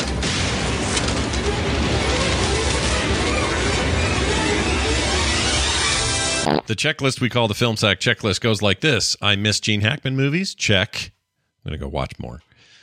Could go for a whole separate set of movies about Court and his early days. I could. Check. Ace Hanlon should have lasted to the end. Check. All right. Star Trek connections. Wonder if we have any here. We should have. We have just one. Hold on. Let me think. It's that old guy, isn't it? The Doc guy. No, it's not. It's the guy who played Eugene Dredd. He was Dredd. His name is Kevin Conway. Kevin Conway in the Next Generation episode Rightful Heir. He plays Kahless. This is an amazing connection. Kahless, the mythic Klingon warrior king. He's that guy. What? Kevin Conway. He's Kahless? That's a big deal. Yeah. Yeah, that's a huge deal. He's in a ton of good movies. Look at this guy. He gets he gets work. Look at him. Yeah, look at him. Don't turn away. Our only connection, which is kind of wild, but it's it's just a movie full of people who had worked for a different studio. Oh, he just passed away in 2000 of. Oh, he died of COVID. F you, COVID. 2020. Sorry. Yeah, the year of COVID, which we're having again, apparently. All right. Let's see here. What else? Oh, soundtrack great. I give it a G for great. I thought it was great. No problems, no qualms. Silverstreet. Yeah, it was good. I felt like Alan Silvestri could have elevated this movie and didn't. Me too. I was thinking, like, what if the music from Tombstone was just laid into this movie? Just, I don't know. It didn't strike me as anything. The score. I was gonna say it didn't have the same effect on me, which is it didn't have an effect on me, which is like it didn't I didn't notice it, right? If it's really good, I notice it, but also if it's really bad, I notice it more. And this one just seemed appropriate. So. Yeah, I liked it. I thought it was. It got me wondering if I like Alan Silvestri scores, and of course, I think I like Forrest Gump. Oh, so dude, you gotta love the Avengers theme he made up. The Polar Express is really good. Yeah, he's great. He's let's see, it's another one that's a big deal. I mean, there's lots of little middling things like Van Helsing and Two Soldiers and not Polar Express. We recently a couple of years ago, we saw him with The Abyss, and The Abyss, I think, has a pretty good score. Yeah. So he's not like he's been at it for a while. Back to the Future. Yeah. Oh man, he's great. Yeah, he's great. he also I like when Scott gives us a sample. Give me a sample of that, would you? I didn't know he did the theme for Chips. That's crazy. 1978. Weird. Oh, really? Oh, so not the movie later on. I wish we could do a watch along for Chips. I want to watch Chips. Oh, some point we'll be able to. At some point that will be streaming and we can do Chips. Oh, hell yeah. I'm sure it is somewhere. It's probably on one of Dunaway's favorite advertising sites. He likes those. Not before, right? Yeah. Not before he watched the Riptide. Oh, yeah. You're going to demand that? We got to get Riptide in? Is that what you're saying? Yeah. Okay. Riptide just launched. Nice. On a couple of streaming services. Oh, really? Good. Yeah. Is there like an ideal episode of Riptide that we need to watch for that? The pilot episode is so freaking good. It's hard to to argue with that. I'll do that. I'd do that. That sounds great. Sets up the robot. Yeah. Yeah, the big robot. Oh my gosh, the robot. Okay, Mimi. Hey, look what this is. It's time for the Twitter post. It's 280 characters of sum up, and it's done by these three chuckleheads. We're going to start this week with Randy. Well, the quick and the dead. There ain't nothing like going to sleep on a bed made of dynamite. Just like a Saturday night. Yeah. We have a sound effect. He sleeps on it so they don't take it. Yep. Yeah. As soon as he gets on the dynamite, though, you hear, and he muffles it. Let's now move over to Brian Dunaway. The Quick and the Dead, like a deck of cards made out of all aces. What? You drew 5 aces? Wow, that's what I have too. # all aces. # nobody wins. Nice. I like. I understand why Lance Henriksen gave her. He's like, hey, you want to play cards? And he's like, got his deck out, and he goes, they're all aces. And I'm like, well, that'd be the most boring game of anything. Of anything ever, yeah. Ever. God, yeah. I just realized you missed a ton of opportunities for Ibit on a prom date. Everything Ellen says in this movie is like everything. Yeah. Is like, you need a bath. You need a bath. Yeah. Right. Yeah, good point. I didn't think about that. Well, it's all right. I can't. We can't. That's all right. I liked the Gene Hackman one you picked, Scott. Good choice. I'm glad you picked that one. Thank you. You got to work with it again. You got to work with a light hand. Yay! Yeah. Yay! Here's Brian Ibbett on prom night. Here you go. Okay, that's him farting. All right. Let's move on to Brian. Well, speaking of Brian Ibbett, There you go. The Quick and the Dead. I liked it okay, but that final twist was redinculous. Oh, redinculous. Redinculous. I let my kid watch it with me, and he didn't expect that he literally said, "Oh no, they've just killed the main character before the end of the film." Like he was just like, "Oh, that is okay." That is the way that all these things go, right? With these movies where there can only be one person left standing in a situation. Hunger Games figures out how to keep both Peeta and Katniss alive. You don't really get anything like that in Highlander, although somehow Sean Connery does come back for a sequel. Come back, sure. Yeah. Oh, that sequel. What were they doing? Yeah. I still haven't quite recovered from that one. That was rough. All right. Well, it's now time for our alternative titles. These were just handed to me. They almost called it The Click in the Bed because there was the click and then she was in that bed. Oh, yeah. And then it was almost called Basic in Town Stinks. Oh, wow. You know, like Instinct. Yay! Yeah. Play some more clips. Yay! All right, we'll chase that with a thing with emails. We got 2 of them, and these came to filmsack@gmail.com. We're going to start with one from a name I didn't write down. Crap. Oh no, it's not here. Shoot. Well, anyway, he knows who he is. Most dangerous game is the subject line. If you guys enjoyed picking at Hemsworth and would like to do it again, check out the Most Dangerous Game. You'll get the welcome presence of Christoph Waltz, which I think you'll appreciate. Lots of material here that you'll enjoy that is streaming on Amazon Prime. Well, thank you, anonymous person whose name is not in their email. I didn't know there was a Hemsworth-based dangerous game. Didn't know that either. Huh? Yeah, where he's the human. The man is the most dangerous game. Or the hunted. Oh. I bet he's the hunted, and then Christoph Waltz is the hunter. Yeah. He seems like a hunted. This sounds all right, and it's on Prime. We could do that. So maybe slot that in, or stick it in the list at least, and we'll have a look see. Here's one from Alec, Sir Alec Guinness, who says, "Hello there." Pulls his hood up. It says, "Greetings, Sackers. I was listening to the most recent episode of Film Sack about Empire State, and you had a great conversation about the hetero life mate trope. I was a little surprised that no one mentioned the best example of this trope. It's such a good example that they call themselves hetero life mates. Here's an example. Hey, I'm Jay, and this is my hetero life partner, Silent Bob. Unquote. As a tangent, they are also the trope of the wacky sidekicks get a starring role, a la Joey from Friends. Keep on sacking Alec. There's a hole in the roof, he says in the PS. There are so many examples that like you could read 100 emails where you forgot blah blah blah. Yeah, like there are so many examples. I mean, Bill and Ted is that right? I mean, or is it? Sure, not? Dumb and Dumber. All Abbott of and Costello. Abbott and Costello. Yeah, are heterosexual life partners. Sure. Yeah, that makes sense. Wayne's World, all that stuff. I love it. I love it when they come together in the film, like in Pineapple Express.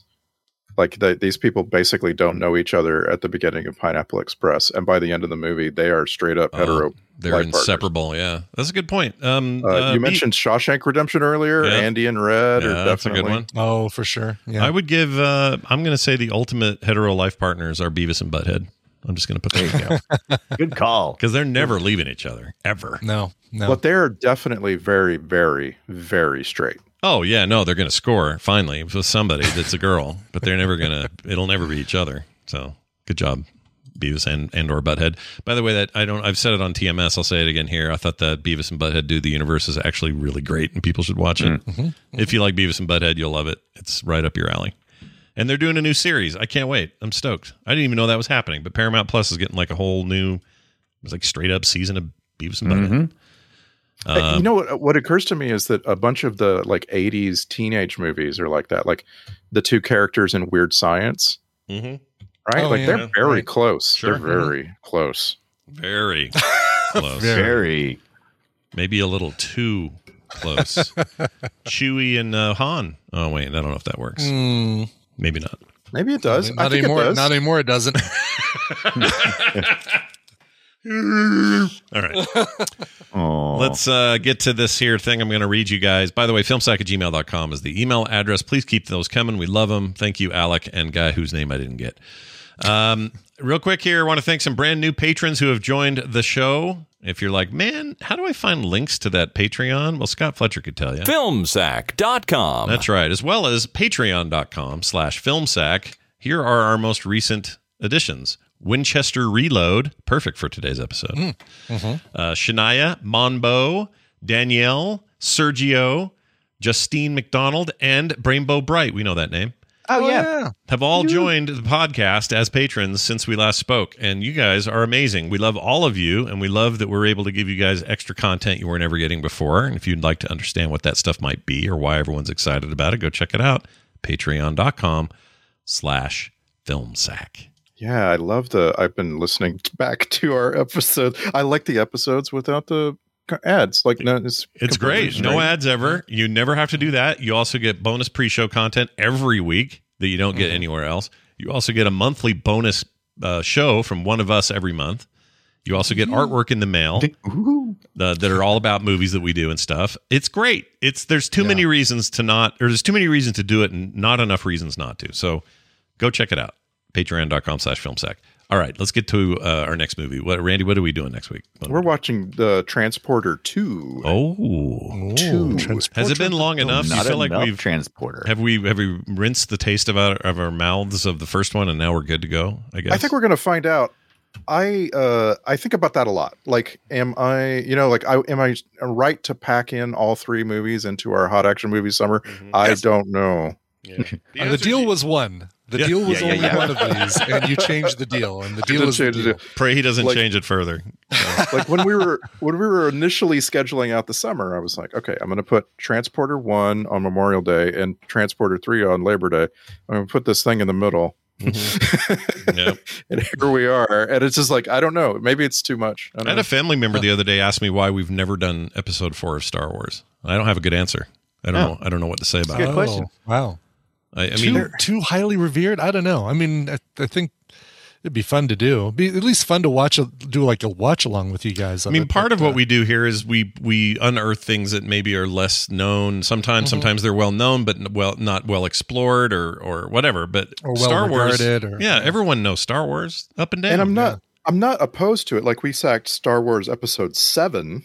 We did? Oh, yeah. At that point, we reviewed it. At that point, no one had it. seen it. It just came out. Yeah, so we all watched it and immediately sacked it. I feel like we could do a prequel. A prequel would be a lot easier to. Well, but the thing is, like, the answer to the question, why haven't we done Episode 1, is it's been so maligned, so like publicly discussed. Yeah, I would do 3 over 1. I think 3 would be or even 2 would be the more sackable one, just because I think 2 would be the best. 1 has been beaten. It's a dead horse. Yeah. 2 is really bad, almost worse, but it's not. By then, our expectations were set, right? By the way, I wanted to bring this up before we left the show because I think somebody might write in and tell us about it. But The Most Dangerous Game, we were talking about that a second ago. Yeah. Should we watch the version that's got Tom Berenger, Bruce Dern, Judd Nelson, and Casper Van Dien? Yes. Would you guys like to take a guess at what year that came out? 20. No. Like Tom Berenger, Bruce Dern, Judd Nelson, Casper Van Dien. 2019. 93. It is coming out 1 month from now. What? August 5th, 2022. Are you kidding? Oh my gosh, look at Casper Van Dien up in the top there. My gosh, what is this even going to be? Wow. Yeah. Bruce Dern? Bruce Dern, Tom Berenger, Judd Nelson, and Casper Van Dien. They can't call it that. They can't call it that. Like, there was just a Liam Hemsworth movie called Most Dangerous Game. There was one. There's one in 1932 as well. Like, this is just normal. Yeah. And everyone loves it. Isn't there one with Ice-T where he's on the run? What's that one? Yes. But is it called that, or is it called something else? I don't know. I'm looking. But it's the same story. Surviving the Game? No. I think that's is that it? Surviving the Game? I think that's it. That sounds right. Yep, that's it. Because it's got what's his name? Rutger Hauer, Gary Busey. We need to watch that. That's the one I remember. Yeah. Yeah, we got to watch that, dude. Yeah.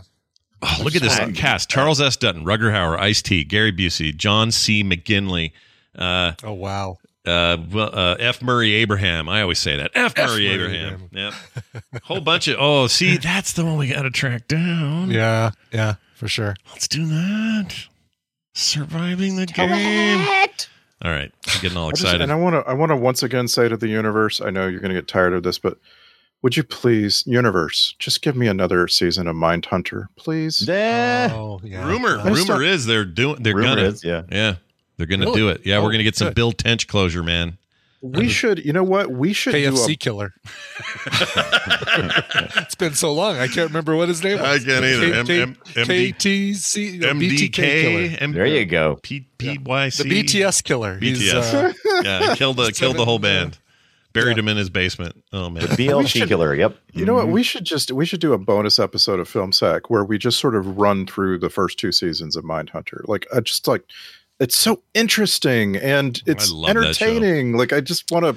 It's a fantastic thing. I don't know why David. Well, I know why David Fincher fell off. He had some big, huge, hairy commitment, and then I can't remember what even that was. But I think he's got a taste. It must be really hard to make a show like that. Like, it must take a lot out of you. Oh, I imagine, right? It's got to be. But he's so like we were talking the other day, executive producer over all that Love, Death, and Robots stuff, and. Let's see. Lang, is that the one he left everything for and had to work on? I can't remember. But there was something he was it Lang? He's in pre-production on Lang. What is Lang? Shit. Drama about the life story of photojournalist Dorothy Lang, who documented the plight of Margaret, blah, blah, blah. There was some movie that got in the way. And it was like, I'm David Fincher and I'm going to do what I want to do. And he stopped working on it. Oh, right. Yeah, what was it? I think it may have been that. I'm not sure. But one way or the other, if he's serious about coming back, that's my most anticipated thing. I absolutely love that series. So good. Yeah. Although I could go for more Love, Death, and Robots, but anyway. And it's weird. Well, you're getting more of that. I hope so. I hope that never ends. Oh my gosh, I was these last couple seasons so inspiring for me. Oh, I can't wait to watch season 3 then. I loved it. Yeah. Damn. Cool. I ended up buying books and short stories from it because I'd never heard of these authors, and I was like, I deep dived on some of these so hard that now I'm like obsessed with these writers. I want them to make more stories. That's so good. Anyway, that's it for that. Quick note, filmsack.com will get you everywhere you need to be. And like I mentioned, patreon.com/filmsack as well. You can also send those emails, filmsack@gmail.com. And we're on Twitter @filmsack. There's a bunch of other shows on frogpants.com too as well. So go check those out. You'll hear these chuckleheads on various things we do. No, that's right. I've called you chuckleheads twice today. If I do it 3 times, bees come out of your mouth. Yeah, so I got to be careful. Anyway, that'll do it for us. Thank you all for listening. For me, for Brian, and for Randy. Someone give me a bullet. Ooh. I'll see you next time. Mine's gotcha. Oh, I was wrong. Here you go. This instead.